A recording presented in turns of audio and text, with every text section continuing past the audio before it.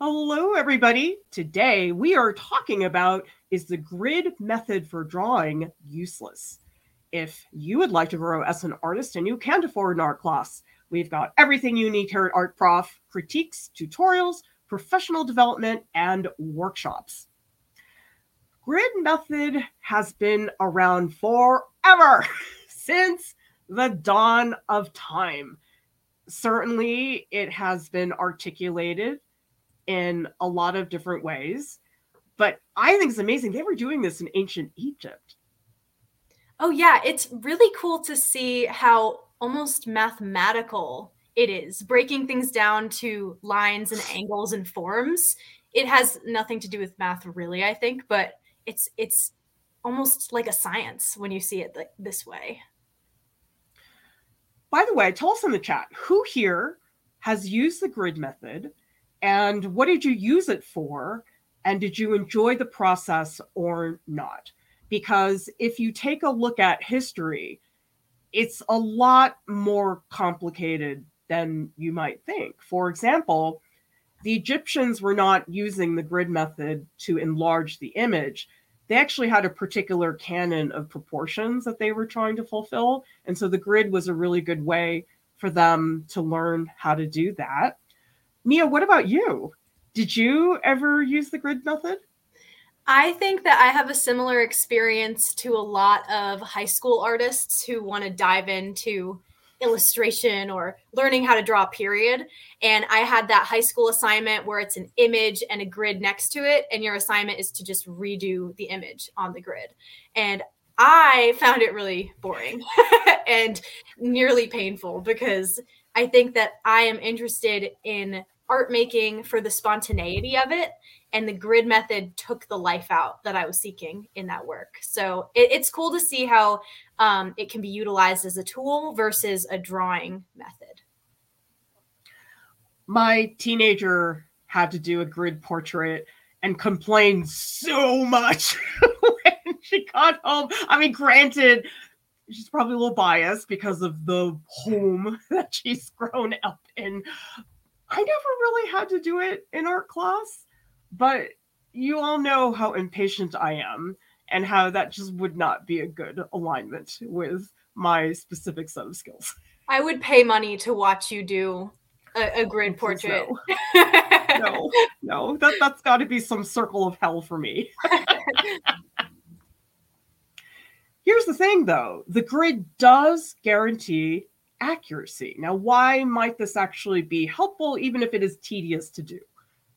I think that when you consider, especially projects like murals or something that you need to have an exact replica of this sketch or image in a larger scale or a different context, the grid method is sometimes completely necessary because, as far as murals are concerned, unless you have a giant projector, you need some sort of guide to make sure it's accurate to your sketch. So, in that case, I think it's super useful. And you don't have to worry about it. It's going to work. Yeah. There's not really an option where it's going to go off the rails. And if it does, it's your fault. So that's actually really, really helpful in some ways. And there's so many art processes, there's no guarantee of anything. And this is probably one of the few ones where that actually is the case. Let's take a look at what people are saying in the chat. Seven Angelic says, used when I was in high school to do some assignments, did not really enjoy it, but I have seen this to be useful to scale a mural from a smaller drawing. Jane says, I've used it a few times to enlarge a thumbnail to a larger sketch for Inktober, not part of my normal practice, though. Mary says, only seen it in coloring books as a kid. And Jennifer says, when I went to school for graphic design, they taught us a grid method to show us that we could draw. It worked. I never thought I could draw before that point. We have plenty of cons for the grid method that we're going to get into, but Mia, I like this idea of the grid method as an entry point for drawing. What do you think of that? I completely agree. I think that it's at its core a great way to show someone the basics of, okay, look at this and then use your eyes and translate it to this. It's very simple. It's very like boom, boom, step one, step two. And I think that just by getting that down pat, you can open your whole world to like different ways of doing that, not in such a rigid way. So I completely agree. It's a great jumping off point. Drawing is intimidating. I just did it. My mom said before I could talk, apparently, but I know that's not the case for everybody. Some people have full out careers, and art is something they're totally starting from scratch from. So I do think that there are some tools that maybe aren't great long term, but maybe they are the stepping stone that makes it possible for you to say, you know what, I can do it because somebody is structuring it in a way where it doesn't feel so unreachable. So one thing that's been brought up is that the grid method's really good for murals and complicated artworks. But I also think Chuck Close brought it to such an extreme that to me, his method of the grid is more than just transferring. What do you think? I think that's cool. Do you have any more context about this image? Because I haven't seen it before. Oh, okay. So if people don't know who Chuck Close is, he actually passed away fairly recently, but he's known for just these gigantic portraits. I mean, this is probably, I don't know, 15-foot tall portrait. So they're monumental and they're taken from these photos. And you can see this is the actual transfer where he drew the lines on top to make the grid. And then it gets transferred over to the painting. But he's also done other pieces where within each square, he's doing some type of shape or pixelation. And so I think he's somebody who's brought it to more than just an enlargement tool. It's sort of fun to see how he went about doing that. And Mia, I was so surprised by this because this doesn't look like much. And then you're like, oh, it's amazing. It's hard to believe that one led to another. And I think that the grid method could even, it's as simple as getting the angles right sometimes in an image, and it really sells the pose, and it can change, it can make or break the whole painting. So I think this is a really good example of that. And you've done lots of murals. Did you ever do the grid method for that? I either used a projector or just my eye. None of my murals really required the grid method. They were sort of, manageable without. But I'm sure if I did get to larger scales, then I would definitely need it. Absolutely. And with a composition this complicated, I mean, wow, Lord Leighton, those are some serious folds in the clothing. If you're going to get that deep into the technique, you don't want to be second guessing if you've put things in the right place. Sometimes it's just faster. I mean, we were just talking earlier about how tedious it can be, but when you compare it to having to redraw everything at a big scale in a complicated painting, it actually is faster. And so it really depends a lot on the context. This is a good trick from Jazz. I just fold the thumbnail up to figure out where to put stuff on the bigger canvas. So the grid does not have to be drawn. It could just be folding the piece to see all of those squares. I think that's brilliant. Absolutely. Mary Elizabeth says, if I want to transfer a regular small piece, I can possibly use a grid method to enlarge it to a mural. Absolutely. I mean, for me, that's where it makes the most sense, where it's a planning issue. I spent all that time on my thumbnails. I worked hard on getting just the right placement. And I'm now going to start this mural, which is really involved.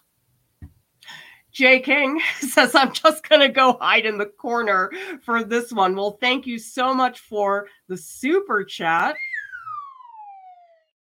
We so appreciate your support.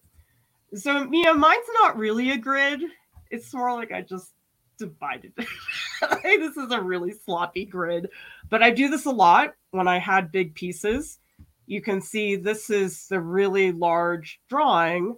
And then down here at the bottom, it's actually a photo of the drawing that I printed out and then drew a grid on top. And you can see the exact same thing over here. So Mia, are you surprised when you find out that people did this? Or is it like, oh yeah, everybody does that? Well, I think it's really cool. Similar to how every artist has a different studio and different tools that they like. I think that every artist has a different unique guide, and it's cool to see how so many of these guides stem from the grid method.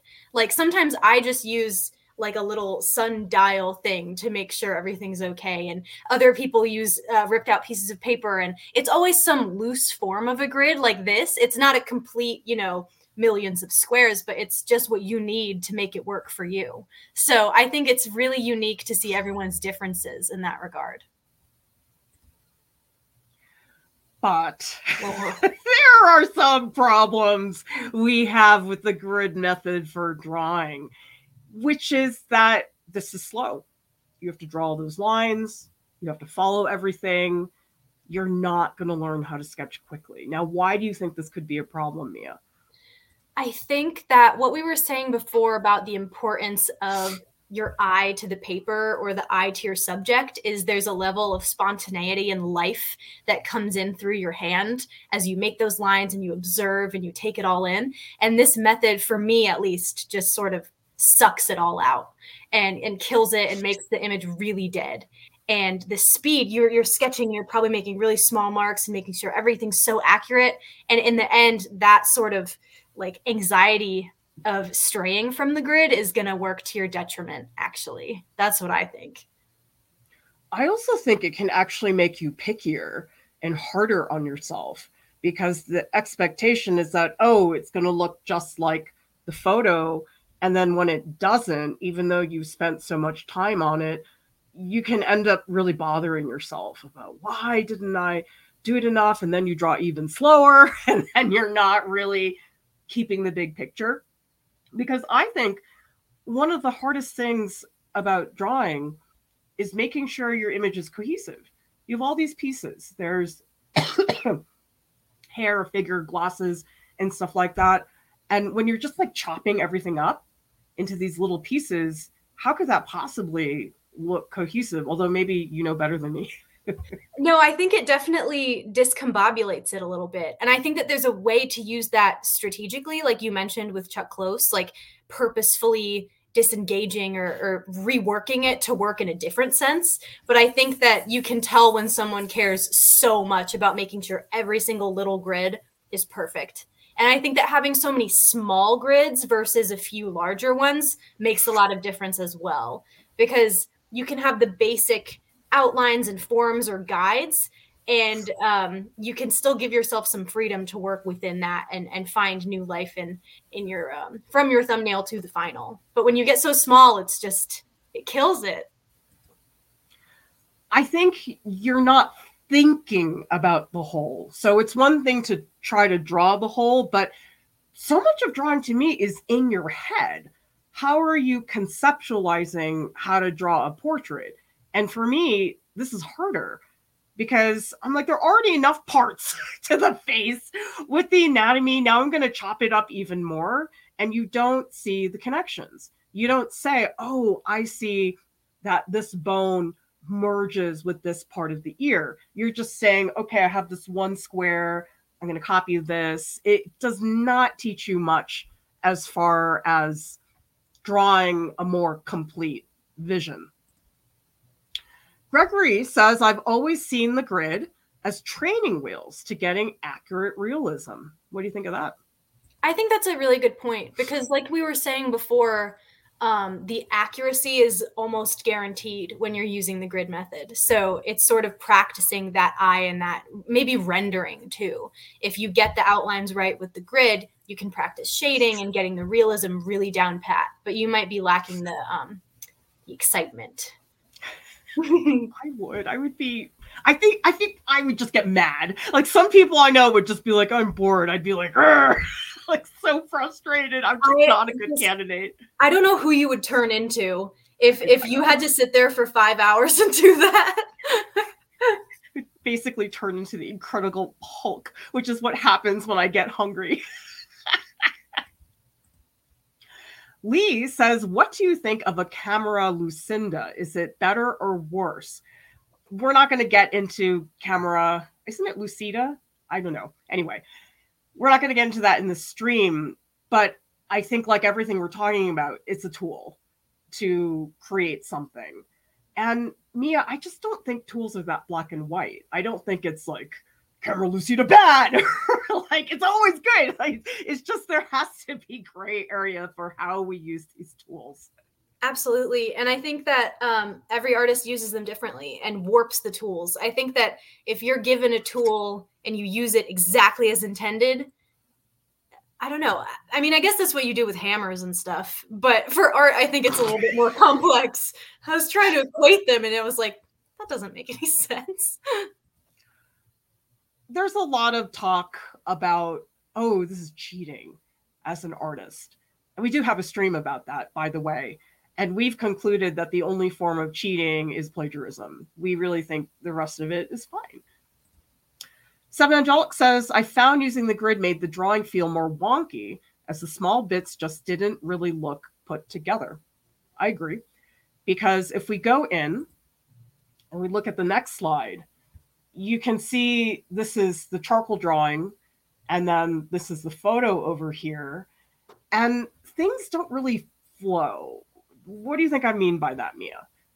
I think that the bare bones of the drawing do reflect accuracy from the reference, but the shading and the contrast and other fundamentals of art really aren't there.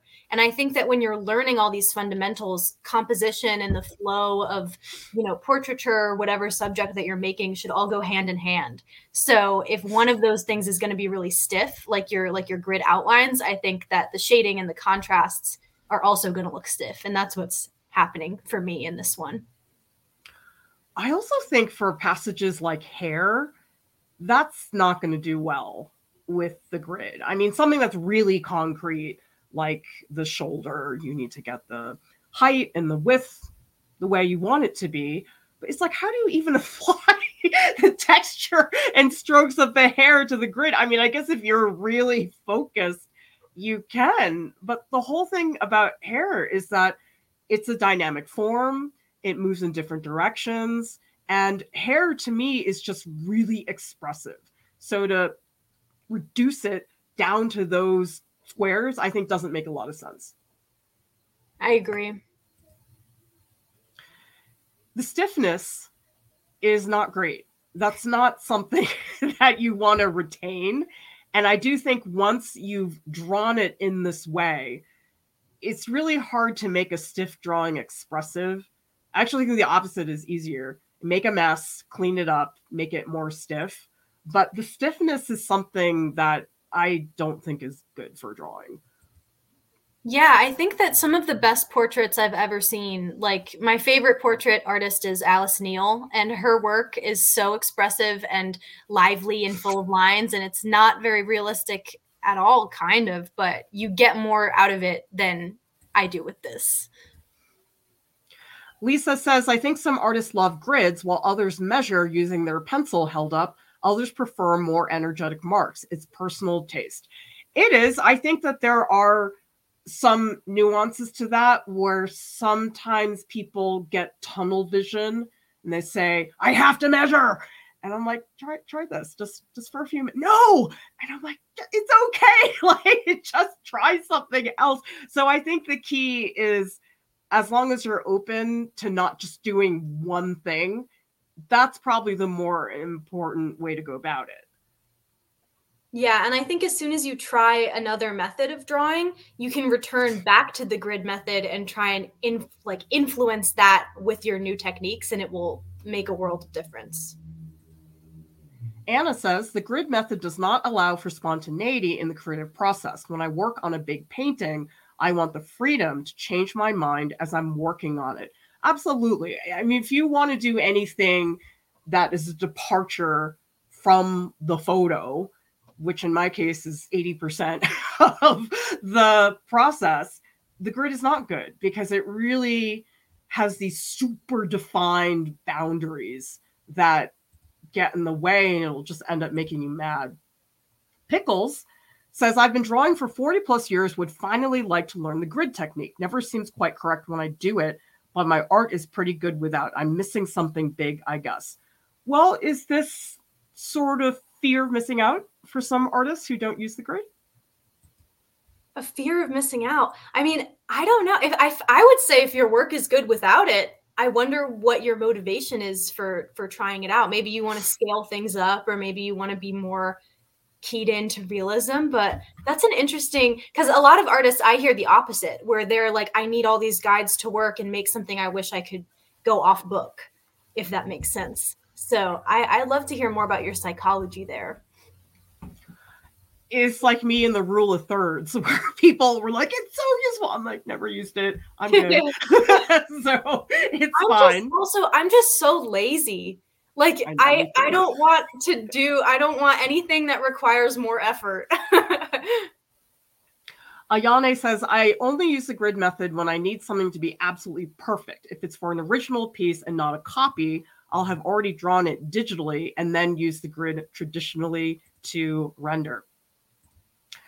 I guess Ingie's like us. I never have the patience for a full grid. I've used it a few times only for specific main points, maybe 4 at most to orient, and that's it. Oh, there's so many variations on this. I mean, I'm looking at this and this hurts my head. I'm like, dude, just split it into 4. That's all the squares I can handle. No, that's what I'm saying. Like the smaller the square is, I think that the more detail people assume you'll get out of it. But in reality, it's chaos, because I would forget which square is which. I would be like, why is the ear all the way over? Like, I feel like it would complicate it way too much for me to even look at it. Well, here's a good point from Jessica. We have a bunch of people who were using it in school. I knew someone in art school who swore by the grid method. I feel like it becomes a crutch when you rely on it too much. Well, how do you see it becoming a crutch, Mia? Man, I think that people might just be afraid. I think that the grid method takes away the spontaneity, as we've talked about before. So if that's something that you've never experienced in creating an artwork before, that excitement of getting something new or not knowing what to expect could be pretty horrifying if you've come from a place of like knowing exactly what's going to happen. So I think that it's a matter of just pushing yourself out of the nest a little bit and like jumping into a different comfort zone, which can be really scary, but I think that it will open so many doors. I do think as an artist, it is important to have some degree of self-awareness where you say, you know something, I use this all the time. Why? Because I'm afraid to do something different. That's usually a signal that it's time to step outside of that box, because we all have crutches. I mean, my crutch is, I don't know what to do. Let's make it dark. That'll fix everything. And it never does. And I know I do it, and I do it anyway. We all have those types of habits. Watercolor Artiste says, I used the grid method in my first college drawing class, but I found it cumbersome. Maybe use it for large compositional shapes and then throw the grid away. Okay, so maybe not going full out, but just the initial beginning, maybe that's a good entry point. Artist Vav says the segmenting, compartmentalizing can sometimes help see how those parts relate and connect to each other for more in-depth studies. Excellent. These are all really great points that people are making. Gregory says, you go. Sorry, I was going to say, I love these comments a lot because it reminds me that everybody has a different way of processing information visually. So people who might be more, not mathematical, but more structured in their way of thinking and visualizing, the grid method might completely work for them in whatever way that they utilize it. Whereas other people who like drawing outside of the lines and, you know, sort of flowing like water artistically might hate it. So it's cool to remember how everybody sees the world and utilizes it differently. I love thinking about that. So we have a comment from Gregory who says, I feel like this channel dislikes realism. And we have a response from Mary who says, it's not the hatred of realism. It's more of not copy pasting a photo, giving it life. There's a level of realism that needs creative freedom. Sometimes to do realism, you need to make things up.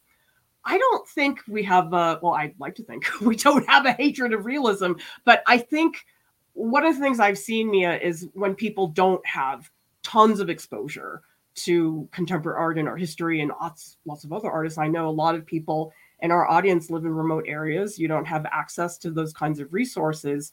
Usually what I see is realism is the first thing that they're exposed to. And because of the way the internet is, it feeds itself. You look at one realistic drawing, it shows you 10. And so you don't really get to step outside of that. So for me, a big part of it is not saying realism is bad, but to say, you know what, there are 99 million other ways. Let's learn about those ways before we decide that's the only way of working. Also, I think it's the intent behind the realism. I think that a lot of realism is made just for sort of shock value or to go viral on the internet these days. And that could be very different from using realism to say something extremely profound or emotional, or using it to create a reaction in the viewer. And that's the kind of realism that I love, is when there's real intention behind it. The grid method, it truly is a separate skill from drawing organically. And I think that's important to see. Certainly, I'm sure there are some nuances to this, but in my opinion, training your eye, yes, it takes a long time, and you make a lot of terrible drawings along the way. But if you really focus on training your eye, ultimately it's way faster. Is that the case for you, Mia? Yeah, I think it's similar to the teach a man to fish, or like give a man to fish and he'll eat for a day, and teach a man to fish and he'll be set for life. So I think that if you train your eye, you'll be riding without handlebars or training wheels. And with the grid method, you're kind of, and if you never branch off, you're kind of stuck there holding this thing in your clutches, like so desperate. Yeah. I think training your eye is challenging, and you won't get results quickly, and it will not be accurate, not even close. So it's almost like you give up some of that accuracy for a lot of the expression that happens. Because one of the things that I always really liked when I taught at RISD, we'd all be drawing the same model, 20 students, okay? But every single person would draw the model differently.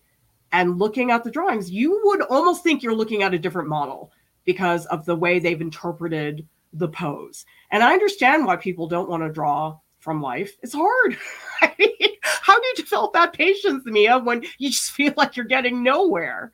I mean, I think that you have to have the, motivation to want to get better, and in that motivation there's an inherent failure that goes along with that. So not beating yourself up too much, like being kind to yourself and saying, okay, this might be super ugly, but it's all for the sake of learning and developing further, which it's easy to say that, but I know when I was learning, I was smashing my head against the wall every day. So it's definitely easier said than done, but if you keep it up, you will thank yourself years in the future, for sure, guaranteed.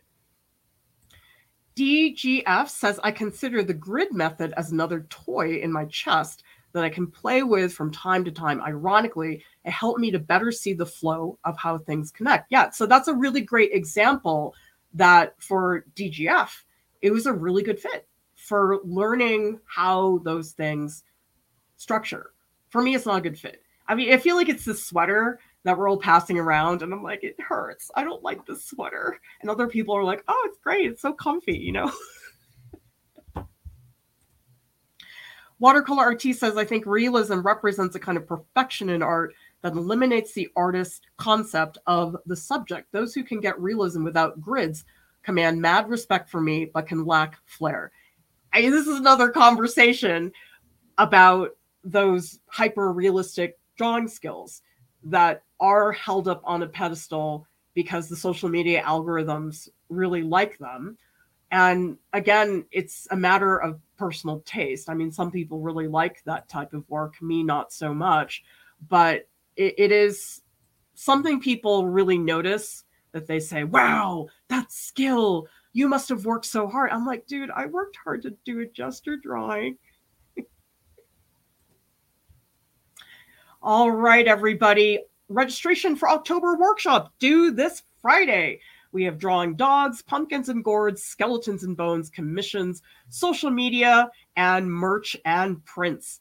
Join our art school portfolios group. We are having so much fun in here.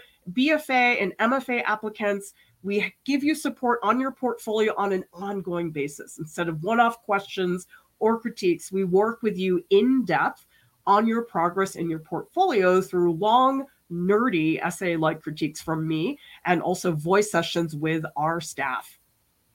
Please join Mia and we will be in the Discord immediately after the stream. Come chat with us in the post-live stream stage channel. You guys, not the stage channel, the text channel. I'm sorry. All of you have this wonderful discussion that's happening in the chat, and so we can continue it over in the Discord right after the stream.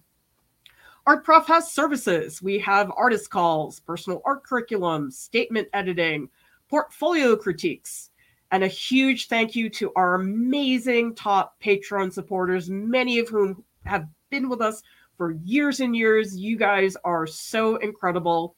Visit artprof.org. We have so much stuff on there that's not on YouTube. Use the search bar.